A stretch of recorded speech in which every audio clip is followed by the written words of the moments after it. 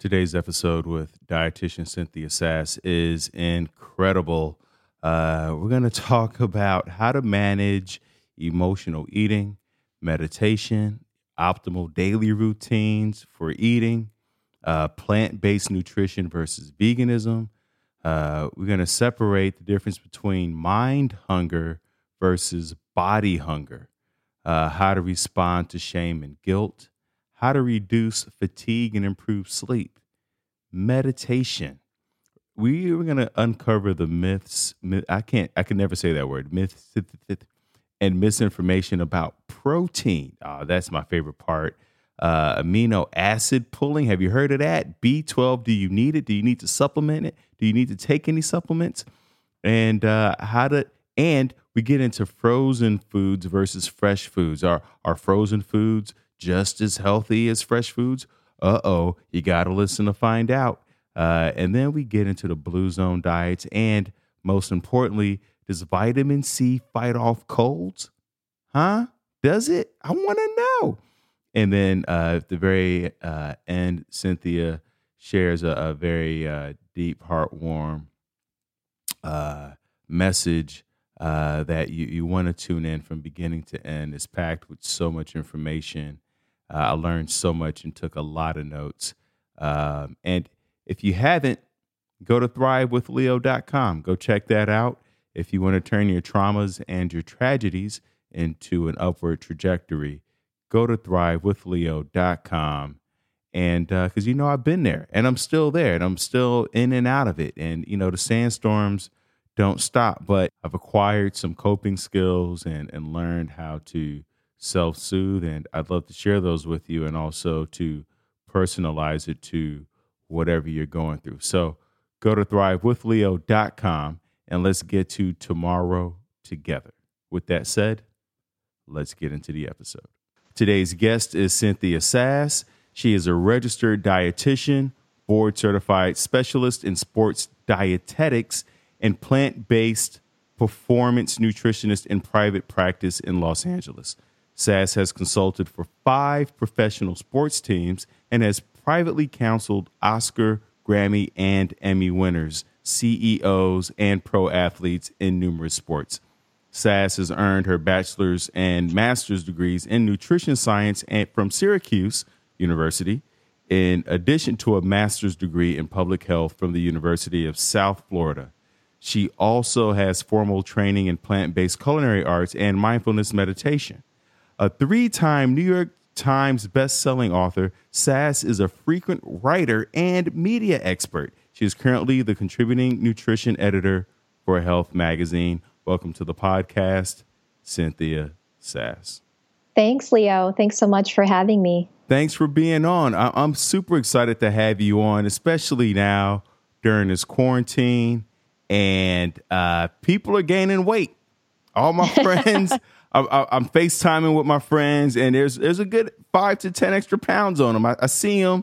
I'm looking at their Instagram posts and what they're snacking on. I mean, I have some friends who are making healthy. I guess healthy is not the word, but they're staying on routine, I should say, and then some who are just falling off. I've heard people talk about the quarantine 15. Oh, is that what it's called? I didn't know that was a thing.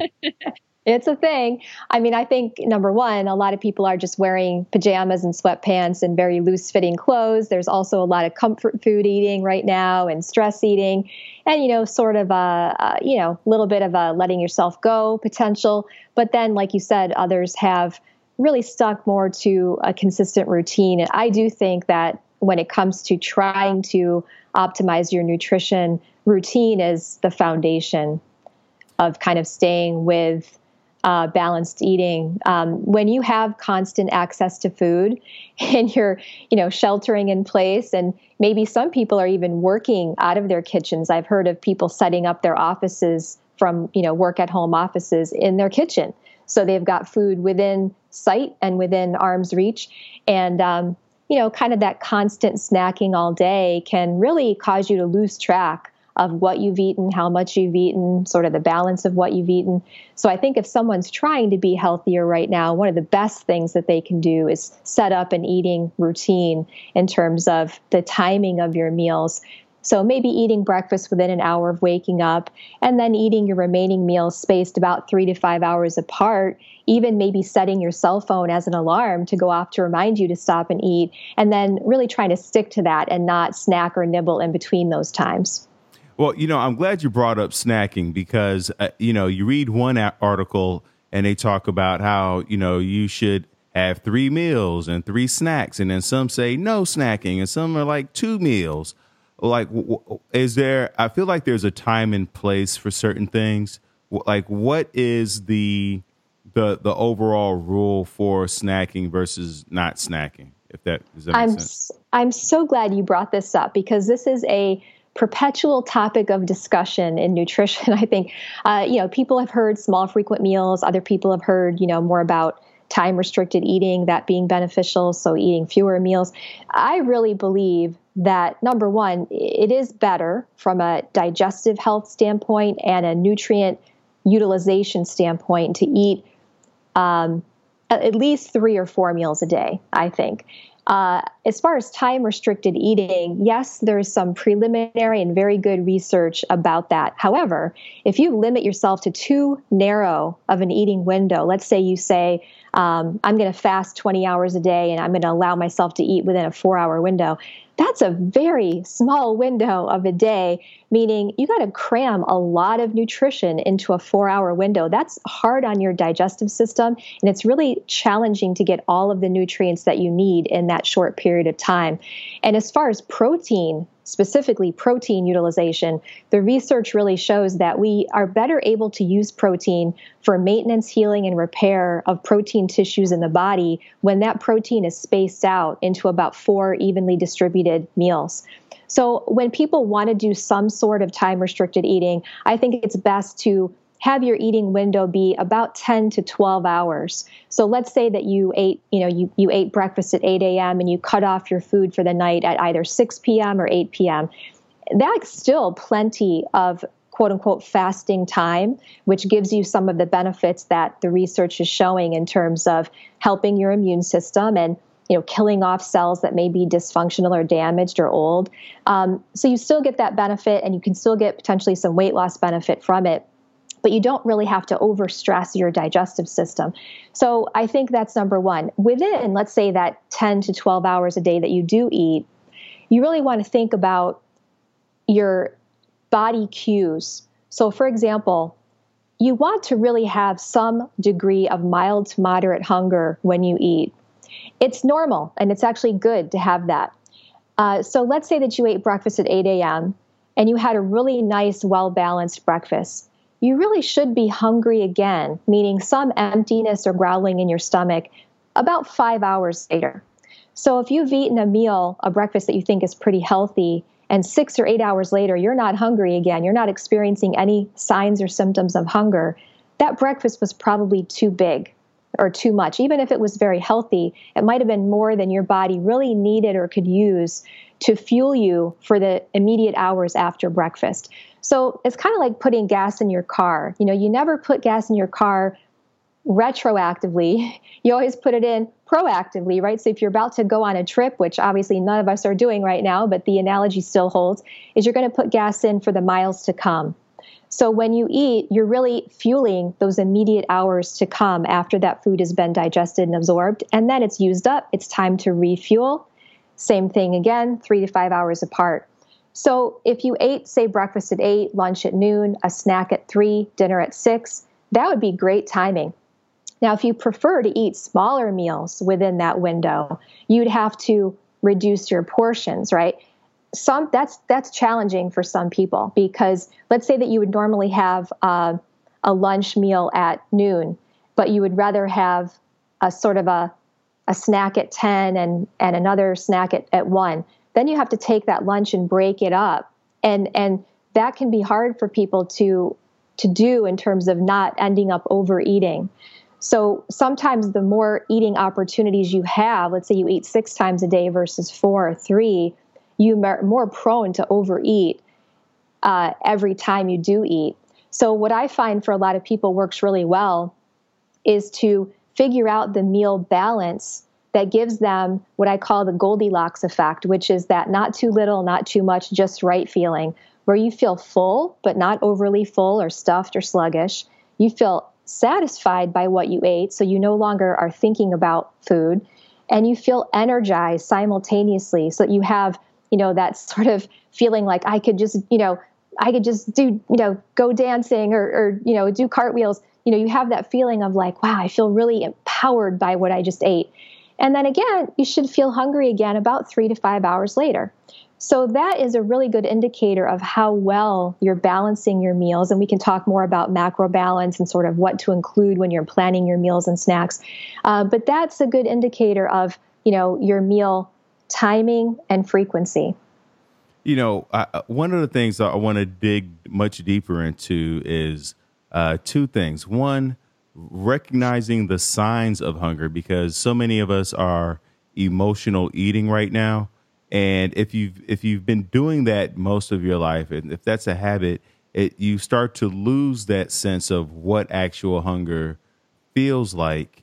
And then if you can also talk about is there a such thing as like a nutritional hunger, meaning like sometimes like with a lot of women that I've worked with, like they'll feel tired and not realize that they're low on iron. And so sometimes the snacking can be from like a vitamin deficiency or mineral deficiency.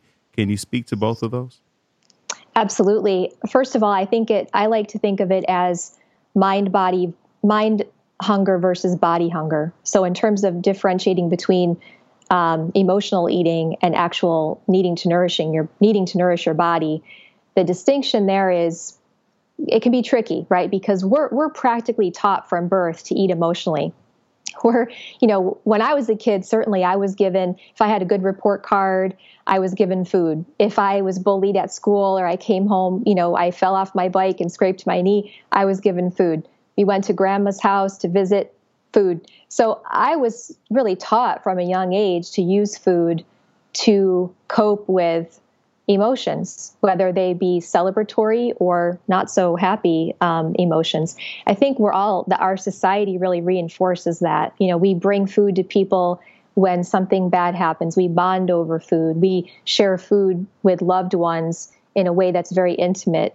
So it can be tricky to distinguish between using food for emotional needs versus true physiological needs. But what I would say is, again, tuning into your body, physical hunger has physical signs and symptoms, whereas mind hunger does not.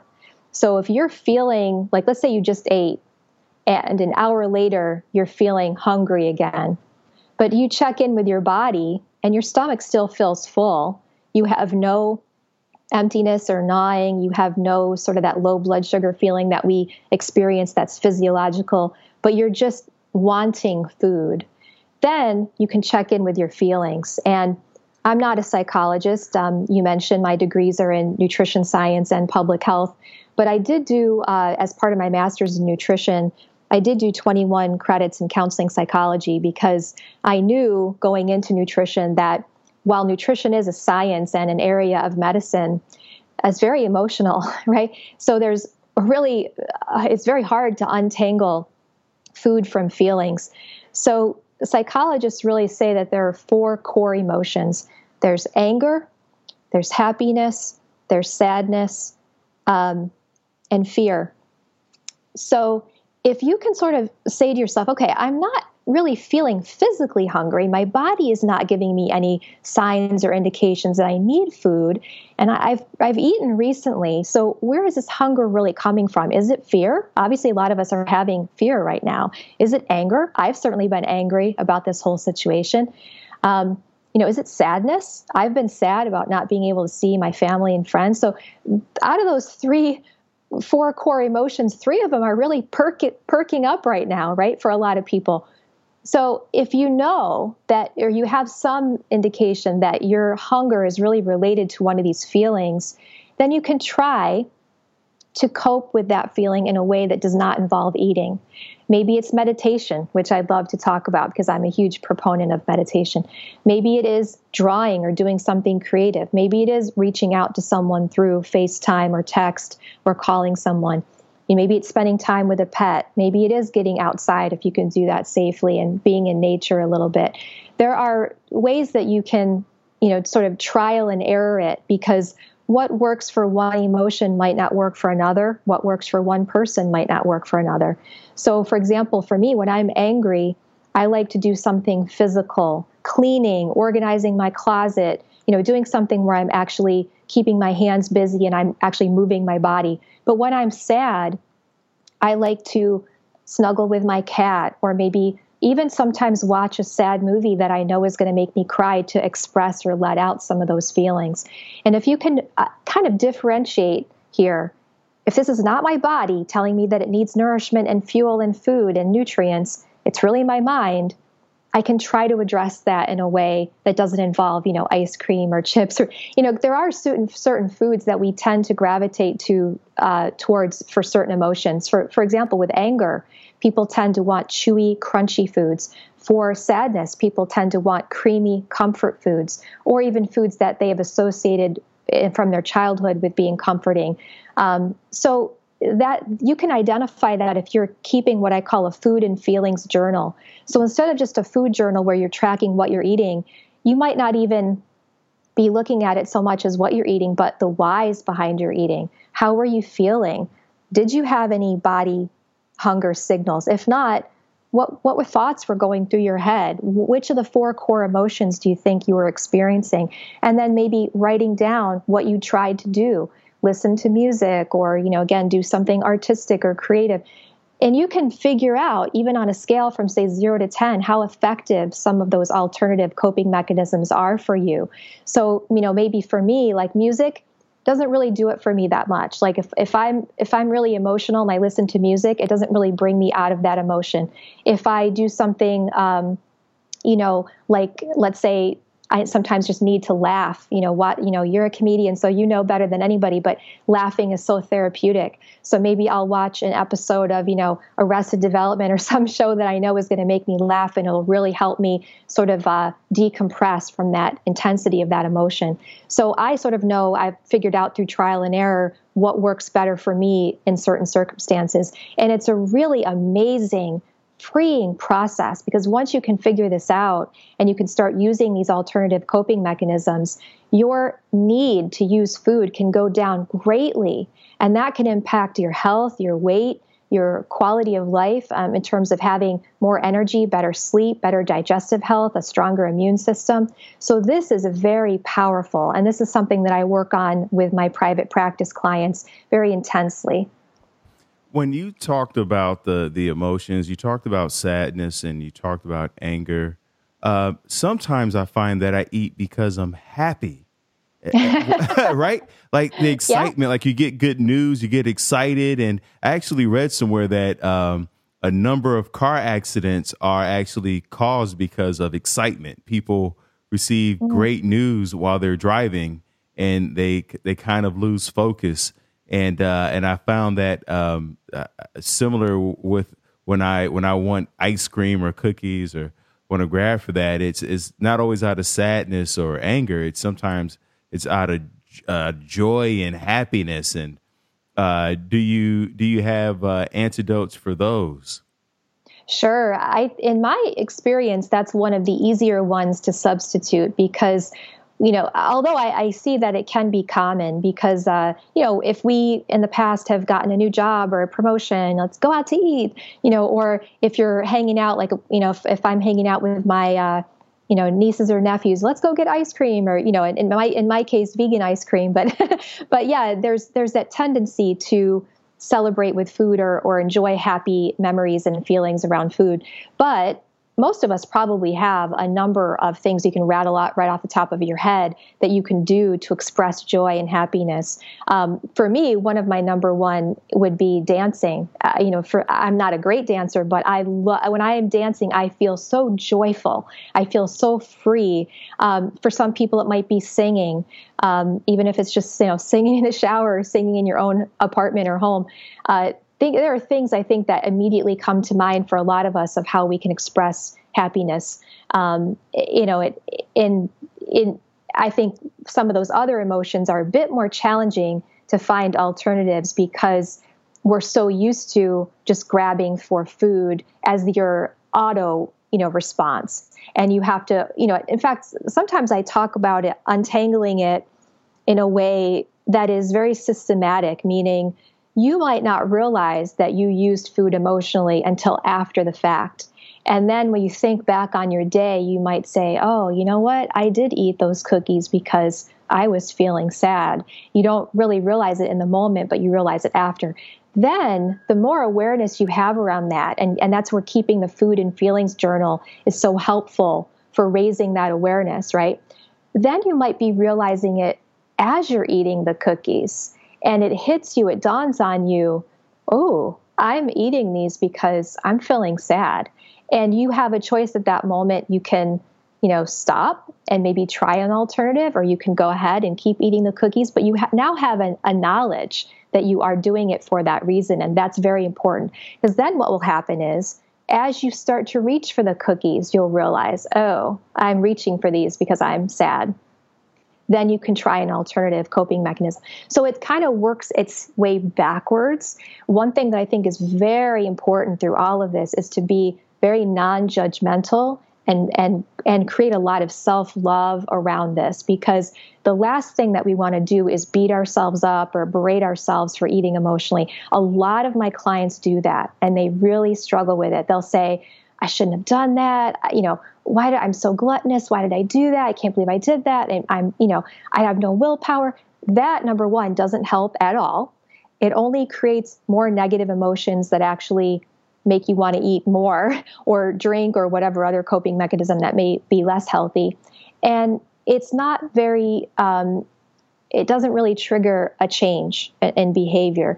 So you want to try to talk to yourself like you would talk to the person you love the most and respect the most. If your best friend or your significant other or family member told you that they were doing this, you wouldn't sit there and shame them or berate them. You would say, hey, you know what? It's okay. Let's figure it out. Let's work on it. What can we do differently? If we could, if this situation comes up again, what could we do differently? You'd be very gentle and very supportive and loving and caring around this behavior. And that's the way that we need to be for ourselves. The other thing that you brought up earlier was nutrient deficiencies like iron.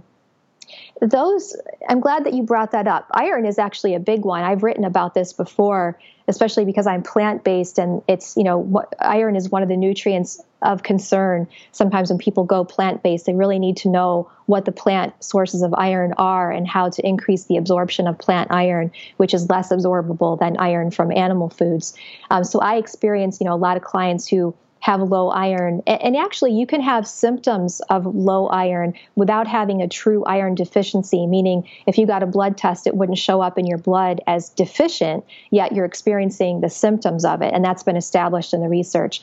And that, like you mentioned, fatigue is the biggest one. And it's kind of fatigue beyond normal. Obviously, if you haven't been getting enough sleep, which a lot of people are struggling with right now, you're going to experience some fatigue. But this would be fatigue that's not really explained by lack of sleep, not being able to walk upstairs without feeling a little out of breath, or feeling fatigued in normal physical activity that shouldn't really make you that tired for your fitness level and your age and your health status. So that doesn't really relate to hunger, though. So it's interesting. The research has not shown, and there have been published studies on that we crave certain foods based on nutrient deficiencies. That has not panned out. If that were true, then most of us would be craving green vegetables and all this really, really healthy food, because most people are falling short on nutrients like, we crave beans and lentils. A lot of us aren't getting enough potassium, magnesium, vitamin A. the nutrients that are found in a wide variety of whole plant foods, most people aren't craving those foods. So the research did not prove that nutrient deficiencies tell you what your body needs. However, it is important to differentiate again between true physiological hunger, which really has more signs and symptoms in the gut, meaning stomach empty, feeling, growling, gnawing in the stomach. Okay. You don't want your hunger to go beyond mild to moderate intensity to where you get shaky and your blood sugar drops too low and you feel dizzy or you can't think clearly. And at that point, number one, it's dangerous because you could pass out, but also you're probably going to be so hungry that you're going to eat very fast, eat the first thing that you see, eat a lot. So we don't ever want to get there. But feeling tired, that's not hunger. Feeling, having other physical signs and symptoms of nutrient deficiencies, like maybe skin issues or other issues, that's not hunger. So it's important to pay attention to your body overall and what kind of things you're experiencing and seeing in your body. But that is a little bit different from hunger. I love it. Thank you for sharing that. And now I'd like to get into, you talked about meditation, which I actually just did before this podcast. And I've been practicing incorporating meditation throughout my day versus just at the start and the end of my day. And I feel such a big difference. I think to me, it seems to go hand in hand with, like you said, eating too much protein in one meal, like your body can only absorb so much. And meditation for me seems to be working better in 5 to 10 minute increments throughout the day versus I used to do it for an hour in the morning, which is great. But I like the incremental breaks throughout the day. Can you talk to us about the type of meditation you do and how that relates to nutrition? Absolutely. I am with you, Leo. I sometimes will do a 20-minute meditation, but that's about the longest I can go. I have taken meditation classes that were an hour long, and I certainly can do that, but I'm with you that it is more effective for me to do maybe 5 minutes in the morning, maybe a couple of 5-minute sessions during the day, and then 5 or 10 minutes at night, especially before I'm about to go to sleep. I find it to be more helpful for leveling my emotions. I have practiced a couple different types of meditation. I've done Buddhist meditation where you're, basically maybe reading something from a Buddhist teaching and then meditating on that thought. But I've also done quite a bit of mindfulness meditation, which is really interesting because quite a bit of research on it. In fact, UCLA has a whole center called MARC, which is around the science of how meditation changes our brains and our emotions. I think mindfulness meditation is a bit of a mystery to people who haven't tried it because a lot of people think meditating is about not thinking about anything or trying to empty your mind. And that's not really what it is. It's really more being in the moment. My favorite thing about meditation is that when you are fully in the moment, in the here and now, you don't get sucked into thinking about the past and you don't get pulled into worrying about the future. And again, there's a lot of freedom in that. So mindfulness meditation, you can do, seated in a chair. You can do it sitting cross-legged. You can do it laying down. You can do it walking meditation. You can really do it while you're doing the dishes. You could do it while you're taking a shower. It's really all about focusing on what you are experiencing in the now, meaning it could be the temperature of the water on your hands, the sensation of your hands or the sponge touching the dish, anything that you're doing. I have meditated while petting my cat and really just noticing the softness of her fur and feeling the vibrations of her purring.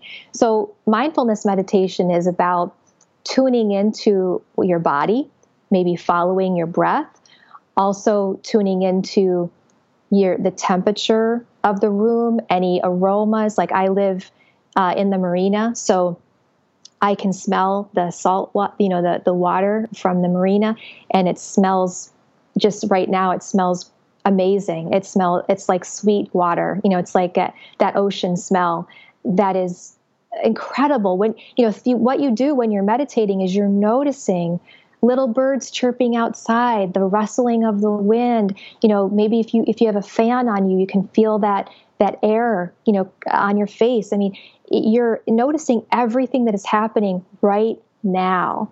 And it's things that we don't typically tune into. We're just completely tuned out of those things because we're in our heads and we're, overthinking or ruminating on things. And that creates a lot of, increased hormones in the body, like cortisol, a stress hormone that wreaks havoc with our health. So when we meditate, it's like taking a mini vacation from all of that. So it's not that you're not thinking, but you might be thinking about, like right now, it's like 72 degrees outside, right here in LA. It feels awesome, and, I'm experiencing that right now. Right now, I'm sitting on my couch. I've got my cat next to me, and I can feel her little paws are touching my leg. And I'm experiencing that. And I'm really here talking to you and enjoying this conversation. And when we meditate in these ways, we actually can bring our heart rate down. You can really feel it. You bring, again, those levels of stress hormones down. And what research has shown is that even 5 minutes a day of meditation, the benefits can spill over into other areas of the day when you're not meditating. And it can cause you to be much more thoughtful and mindful about everything that you do, whether it's eating, again, tuning into your body. People who regularly meditate are more aware of body signals and can better differentiate between mind hunger and body hunger. You feel actually more happy, more positivity. People who meditate regularly tend to have a more positive, optimistic outlook on life versus negative outlook, which is amazing, right? That's a huge benefit. People who meditate also have more empathy toward other people and nature and animals, which is also incredibly powerful. So meditation can improve sleep quality. People are much more aware of, let's say, catching themselves before they say something that you might, say, something happens and you might be quick to respond in a way that you regret.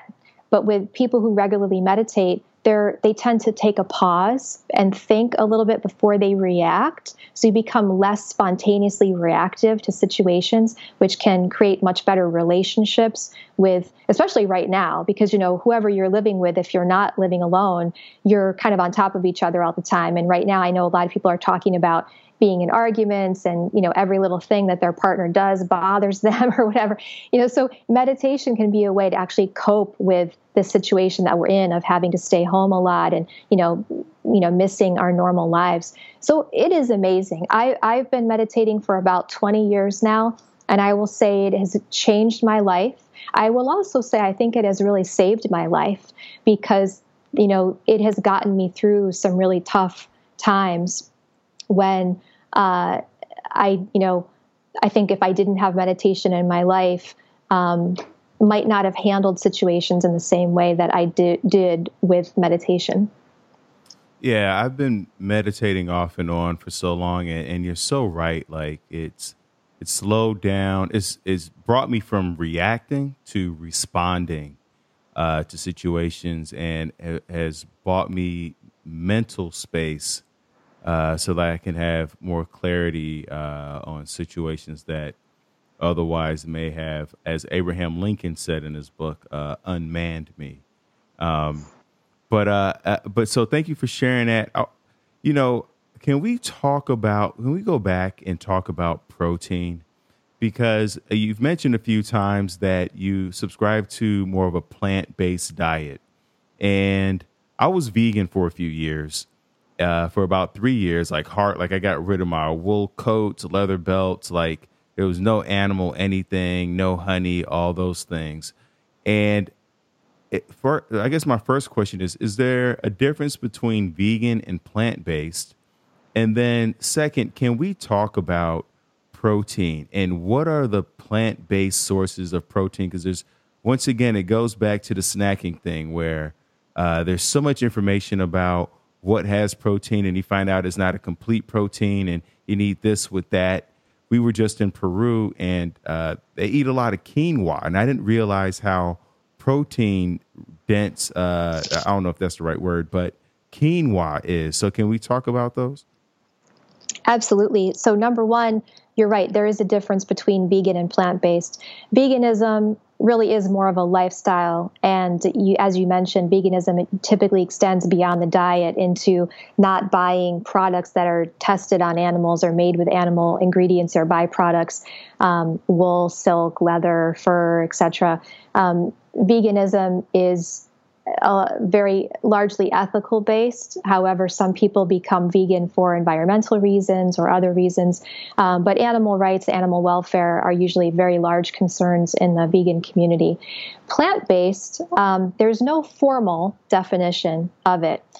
So it is sort of what you believe it is in a lot of ways. There are some people who believe plant-based means eating only plants. And there are other people who believe it means eating mostly plants. So I work with some clients who will call themselves plant-based, who do occasionally eat something like fish or eggs, for example, but 90% of their diet or more is plant-based. Or there are different ways that people can be mostly plant-based. Like, for example, I have a couple that I work with who they are 100% plant-based at home, but if they go to a get-together, dinner party, something like that, and there are no plant-based options, they'll eat whatever is served, even if it's meat.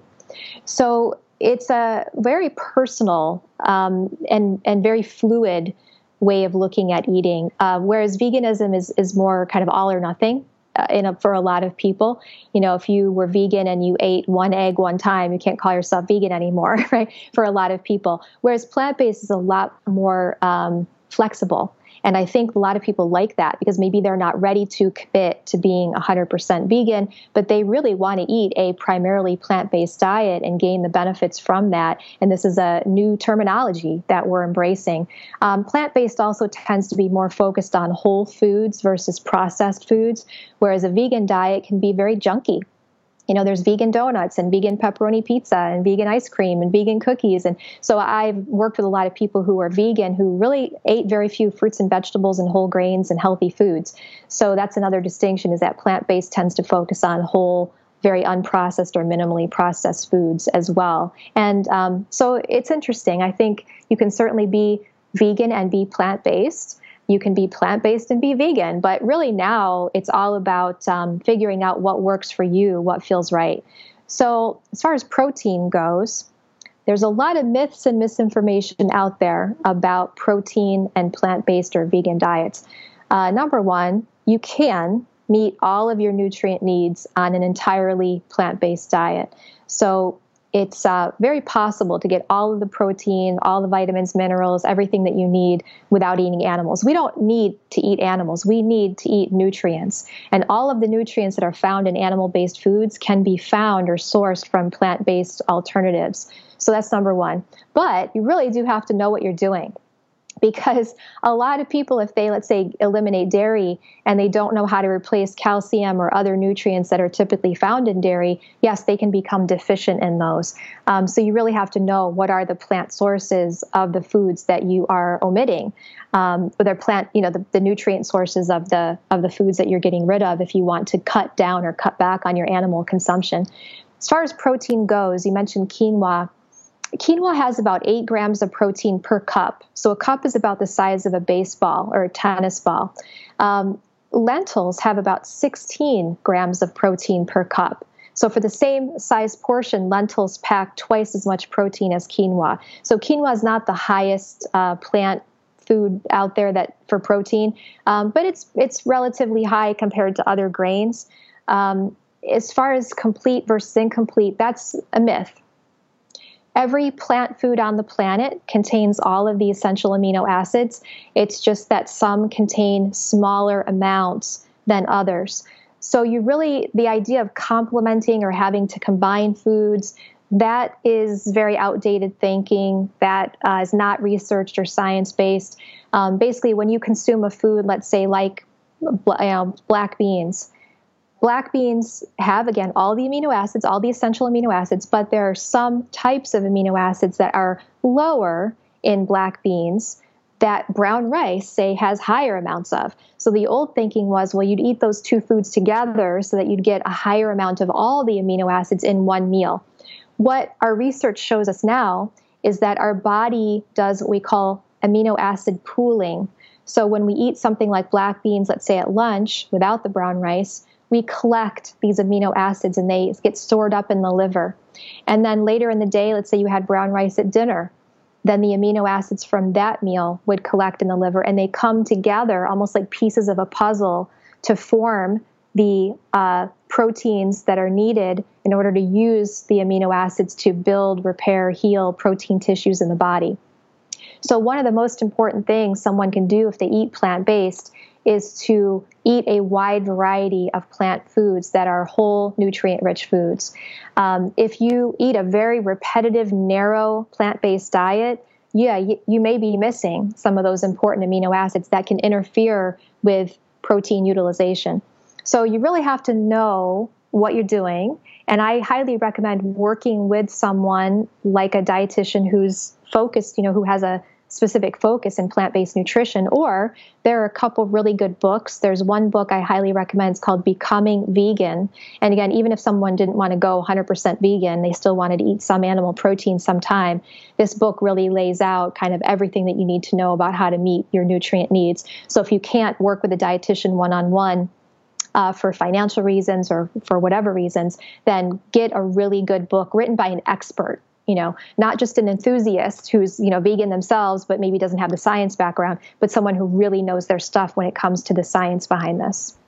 I'll put a link to that book in the show notes, Becoming Vegan. And along that discussion, the big topic when I was vegan was, where do you get your B12 from? And, so much I've read about is saying that, we used to get it from the soil, but the soil has been destroyed so much by, farming and industry that animals aren't getting it, and it's not in a plant source. So it's the only thing that we need to supplement. What's your feeling on B12? Do we need to supplement that, or are we getting enough if we go plant-based? Yeah, now you're right. There are some issues with that in terms of agriculture. B12 is probably the only nutrient that I kind of across the board recommend taking as a supplement. However, it's important to note that a lot of people who are omnivores are B12 deficient. So it's not just not eating plants or eating animals. There are other factors, that are involved. But I will say that, there are foods like nutritional yeast and things like that have B12, but it is a good idea to take a supplement if you're going to be 100% plant-based, especially long-term. Now, there are some people who do maybe like they try out being 100% plant-based for a month or for 2 weeks or a week or 10 days. It's less of a concern in shorter periods of time like that, but for the longer term, it is a good idea to take a B12 supplement unless you're eating foods that are like on a daily basis that are fortified with B12. So let's say that the plant milk that you use in your smoothie every day has 50% of your B12 needs for the day, and you're getting that in one meal, and then in another meal you're eating a cereal or a bar or something like that that's also fortified with B12. You can potentially get it from fortified foods, but B12 is one of those nutrients where it's really not toxic in terms of for every nutrient we have established what's called a tolerable upper limit intake, which is the most of that nutrient you should take from both food and supplements combined without potentially experiencing an adverse effect. So there are some nutrients that have an upper limit that would say, okay, after this amount, let's say zinc or vitamin C, or there's certain ones that if you go too high for too long, it can really start to have a negative, harmful effect on your body. B12 doesn't really have, it has a really high tolerance. So, I would say it's totally fine to take a supplement, even if you're already also consuming B12 fortified foods or nutritional yeast. I love that. Thank you for sharing that. And does it matter the source, whether it's liquid, pill? Not really. Supplements, solid supplements tend to be fairly well absorbed. But again, you'd have to look at if there are any underlying gut issues or other factors that may be impacting absorption in the gut. So for a healthy person, though, a regular supplement should be fine. Speaking of the gut, I tried to eat lentils, and there was a period where I remember eating them without a problem. And then recently I tried to eat them, and it causes a lot of gas and bloating. And someone told me that part of it is I might not have enough good bacteria in my gut to digest it. And over time, eating beans and lentils and things like that would build up that good bacteria so I can break it down. Is that true, or am I just intolerant to something in lentils? I would say it's unlikely that you're intolerant. It's probably likely that, yes, your gut bacteria makeup does shift. It actually can shift within 24 hours of eating something. So you can start to build up the types and the amounts of those types in the gut that are beneficial for digestion. But it's also about enzymes. Your body, there may be a little bit of a lag time there in terms of your body being able to produce certain enzymes that it maybe wasn't needing, as much. So what we do know, though, from the research, and I see this anecdotally all the time in my practice, is that the more you eat beans, lentils, chickpeas, black-eyed peas, things like that, the more frequently you eat them, especially if you eat them at least 3 times a week, within about 2 weeks to 4 weeks, it completely shifts your body's ability to digest them. So there was a study, I can't remember if it was Arizona State or University of Arizona. I want to say Arizona State. They did an 8-week study where they had a control group that added cooked carrots to their diet. And so that's a very easy to digest food that doesn't tend to cause gas or bloating. And then they had the experimental group that was asked to add beans. And what they found was that in the beginning of the study, about 40%, I believe it was, of the people that added beans experienced more gas and bloating. So it was actually less than they anticipated. About, 60% of the people really didn't experience that, but some did. But every week of the study, the amount of gas and bloating reduced to the point where at the end of the study it was the same as the control carrot group. So over that 8 weeks, their body completely adjusted to the point where those symptoms of gas and bloating went away. So we do know that, yeah, but the good thing about beans and lentils and, pulses is the umbrella term for beans, lentils, peas, and chickpeas, just like whole grains would be the umbrella term for things like brown rice, quinoa, etc. So pulses, we don't use that word here in the United States that often, but these foods are referred to as pulses around the globe. They are incredibly beneficial for the gut because they contain fibers that feed the beneficial gut bacteria that are related to immunity and anti-inflammation and even positive mood. So when people eat more of these pulse foods, it can even translate into, again, increased happiness. There's a connection between the gut and the brain. And so when people eat a higher fiber diet, and these are, certainly the highest fiber foods on the planet, even above whole grains, nuts, et cetera, and vegetables and fruits, it really does transform this ecosystem that's living within our digestive system that is responsible for a lot of our wellness. So if you can feed your gut in a way that these good bacteria thrive off of, then you can really transform your overall health and your immune system. Speaking of overall health and immune system, serotonin, I read, is like 95% of it is produced in the gut. Are there foods that, and for people who don't know, can you talk about what serotonin is and how are there foods that we can eat that can produce more of it? Yeah, so it's that feel-good chemical. It's that chemical that makes us feel, happy and relaxed and calm. And so, yeah, anything that's really kind of a whole plant-based food is going to be beneficial for transforming the gut microbiome, we call it, which is these trillions of microbes that live in our gut. And the gut microbiome is largely related to serotonin production. So if you eat, I recommend eating about 7, if possible, maybe a little bit more challenging right now with, our current coronavirus situation. But if possible, try to eat about 7 servings of produce a day. I recommend 5 cups of vegetables and 2 cups of fruit a day from the raw state. So before cooking, if they're cooked, because something like spinach is going to shrink way down. So we're talking, a cup before it's cooked. So if you can try to get in, say, a cup of vegetables at breakfast, maybe blend greens into a smoothie, 2 cups at lunch and 2 cups at dinner, which they can be raw or cooked. There's 5 right there. And then if you can fit in a serving of fruit at breakfast, maybe berries or banana or dates in that smoothie, and then another serving of fruit, maybe as part of your afternoon snack with nuts or seeds, that's 2 servings of fruit. So you can easily fit in 7 servings of produce a day if you sort of planned, how to build them into your meals. So again, 1 at breakfast, 2 at lunch, 2 at dinner for veggies, 1 at breakfast, 1 as part of a snack for fruit, and there's your 7. And it can be frozen. Frozen vegetables are great. Freezing does not diminish nutrients. It actually locks in nutrients. So when you buy a bag of spinach where the only ingredient is a spinach itself, that is just as good as having fresh spinach. In fact, it may be even better, because sometimes when you buy fresh spinach, it's been sitting there, it's, maybe been transported from wherever it was grown to the store, and in that time it loses nutrients, whereas freezing kind of locks them in. So frozen vegetables are awesome, and they're great right now for our current, situation when maybe we have less access to fresh produce because maybe we're going to the store less often.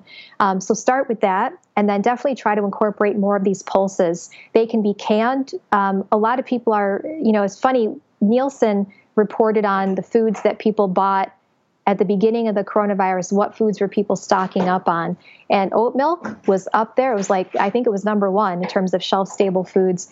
And beans were the other one. So a lot of people have been telling me, I have these bagged beans now, the dry, I know how to open a can and rinse and drain the can, but when it comes to these bagged beans, I don't know what to do with them. Well, number 1, their instructions are usually on the bag, but there's also tons of great resources online. But lentils are one of my favorites because lentils don't have to be soaked, unlike beans. So lentils, you just cook them just as easily pretty much as pasta. They're very easy to cook. So try to incorporate these foods, again, at least 3 times a week, if not more, if you can. They can be a replacement for meat, like I mentioned, a cup of lentils, 16 grams of protein, whereas 3 ounces of chicken breast has about 20 grams of protein. So it's pretty close. Now, if you combine those lentils with another source of fiber, let's say quinoa or brown rice, wild rice, nuts and seeds, then you can easily increase the protein a little bit more as well as the fiber. So something, let's say, like pumpkin seeds can have, for a quarter cup, which is about the size of a golf ball, can have another, let's say 7 to 8, up to 9 maybe grams of protein. So if you're getting a cup of lentils and a quarter cup of pumpkin seeds, right there, now you're over the amount of protein that you would be getting in a 3-ounce chicken breast. And it's way more affordable, right? You can buy a can of beans for about $1, and you can buy a bag of beans for like $2, and that is going to give you several servings. So right now, I think more people are eating beans, partly because they're readily available, they're shelf-stable, they're affordable, but also you can cook them in a crock pot, or, there's a lot of things you can do with them, and they're very, very versatile. You can actually blend beans into a smoothie, which it sounds gross, but it's really good because if you use white beans don't really have much of a strong flavor on their own. So they sort of blend right in, just like, adding avocado to a smoothie. It's not like you're putting guacamole in your smoothie that has onions and garlic and stuff in it. You're just putting sort of a ingredient in there that has a creamy texture, but that doesn't have a strong, overpowering flavor. And beans are the same way. So there's tons of ways that you can use them. And that will not only increase your fiber and plant protein intake, but also minerals I mentioned earlier, like potassium and magnesium, that a lot of us fall short on. Those are really important for our overall kind of mental health and sleep. Magnesium definitely plays a role in mood and kind of leveling energy and improving sleep quality. Potassium plays a role with helping our heart function, but also keeping our blood pressure and our electrolyte balance. So those are really important right now.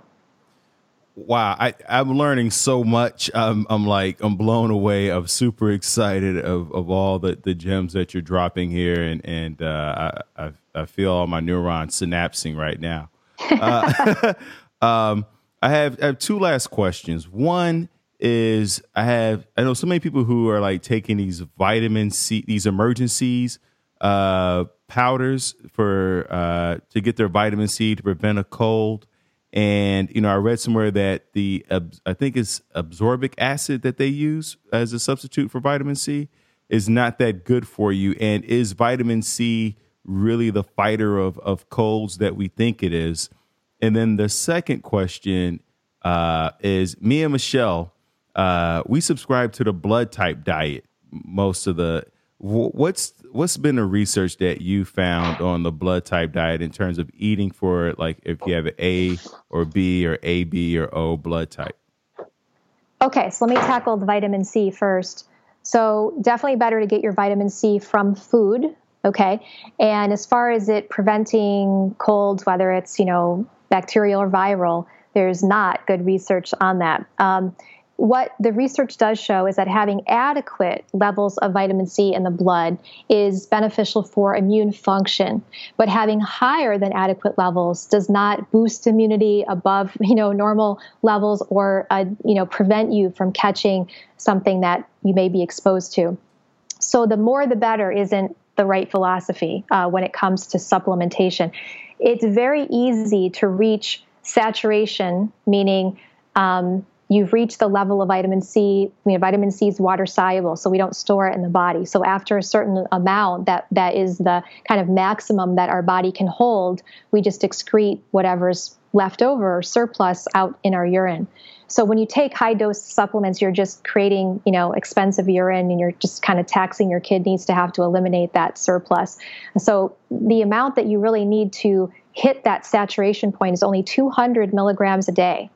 200 milligrams a day is the amount, like, let's say one red bell pepper has about 150 milligrams of vitamin C, and an orange has about 70, let's say. The amount in different types of citrus varies a little bit, but you can get half of the vitamin C that you need for a day easily in one food.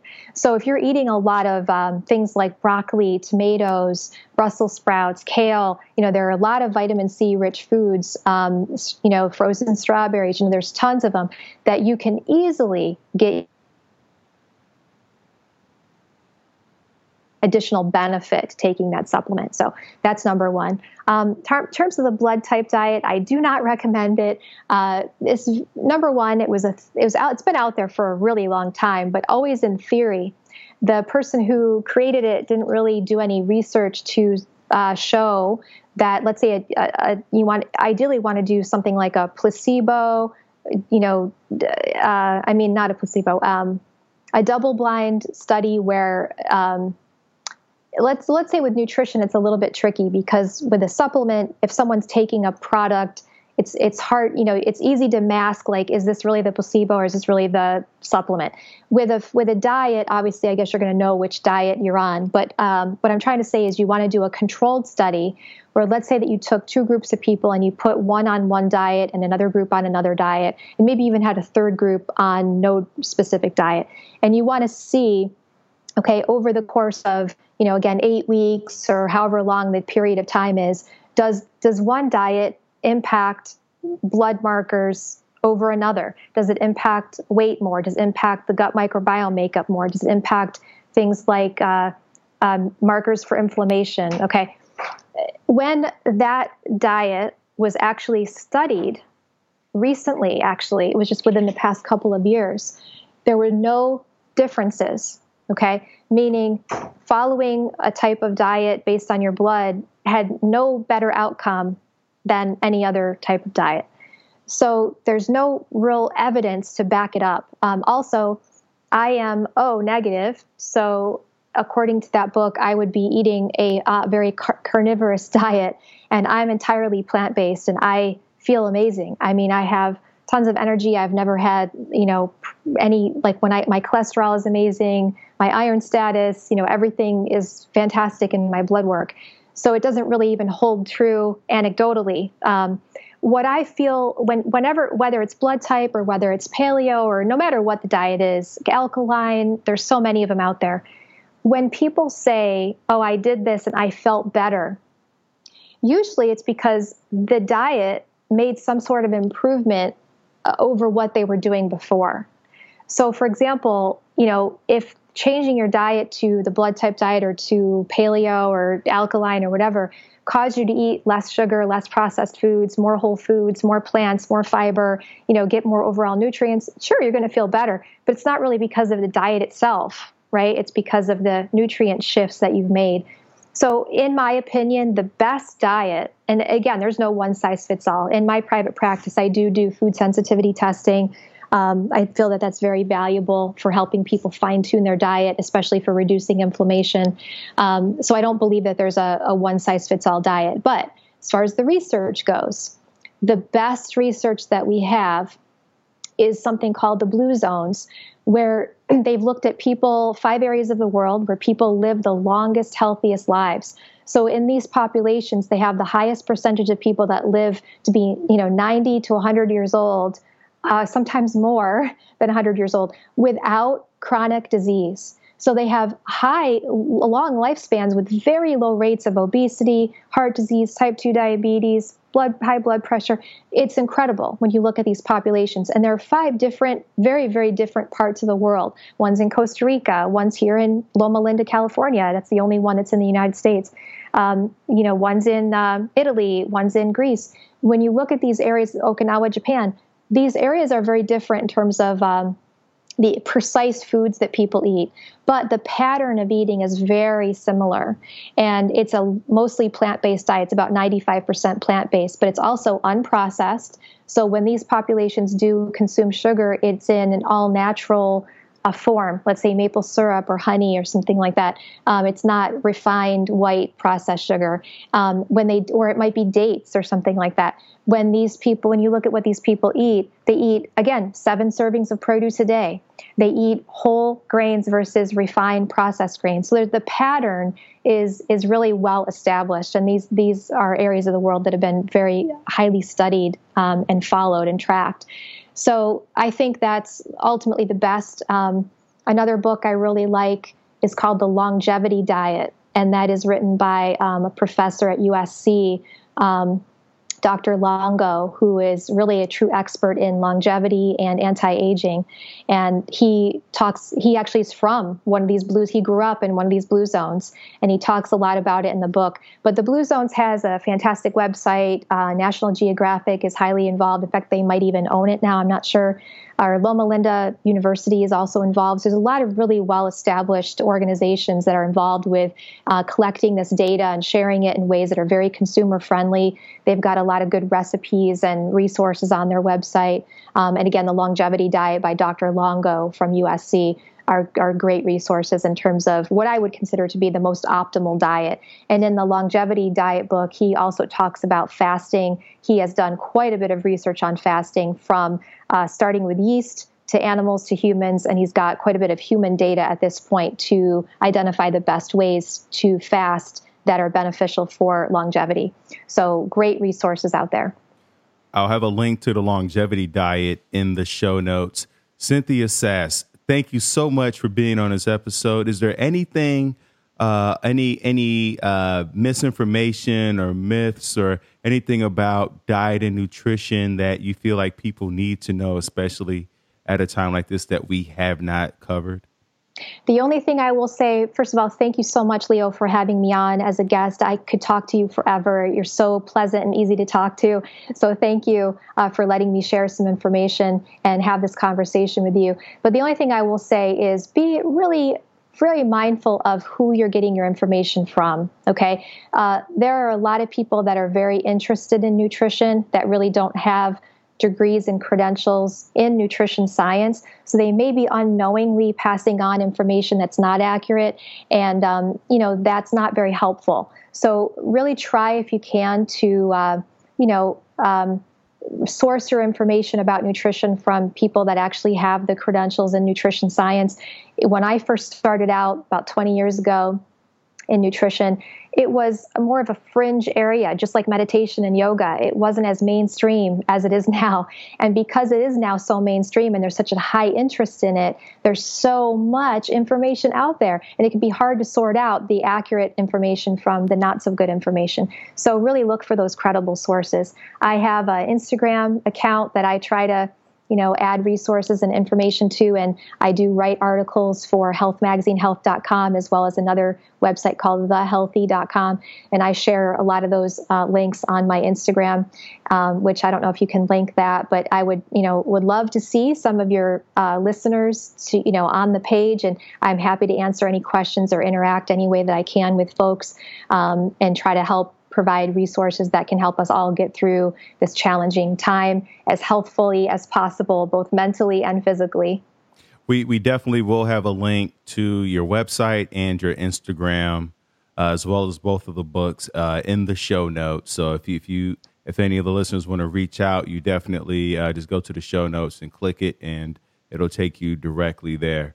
Cynthia Sass, there's one question that I ask of all my guests, because I always feel like there's one person listening in who may be on the precipice of ending their life. Before you kill yourself, what would you say to that person? Oh, boy, that's a heavy question. And it actually brings some tears to my eyes. Life is precious. I have had some very dark times in my life as well. And I have to say I'm so grateful and thankful that I did not let myself go down that road any further, because I have had those thoughts. And in looking back, there were times where I felt like it wasn't going to get better. There wasn't going to be a way out. Is this really worth living anymore? And I'm so grateful and so thankful that I was able to get through those times, because looking back on it now, even just having this conversation with you and even having to answer this question, I feel like it's possible. It's possible to get through it. It's possible for things to get better. It's possible to heal. It's possible to connect with others and find resources that can help you. It's worth it. I think especially now more than ever, when we're facing this pandemic, which none of us have ever encountered anything like this in our lifetimes. It's unimaginable. But yet I think it's brought a sense of the value of life to a lot of people and how just precious life is. And so, I would say to that person, just try to get through and try to hang on to some light and some hope. And I think you can find others out there who have been in that same situation like I have, and who will tell you that you are loved and that life is worth living and life is worth staying around for. No matter what, even in this pandemic, I'm happy to be alive. Cynthia Sass, thank you so much for sharing all your information, all your resources. I feel like I'm about to open up my fridge and toss out a couple things and also add some things. I'm excited. Thank you, listeners, for listening in. Remember, this podcast is not a substitute for going to get help, for you going to a coach, going to a therapist, going to a counselor, going to a dietitian. Make sure it's a certified, licensed. Check the credentials, and getting help. It's okay to ask for help. We all need it. Reach out. Your story needs to be heard. Call the 1-800 number if you need to. You can go to thrivewithleo.com for one-on-one coaching with yours truly, and we will talk to you soon.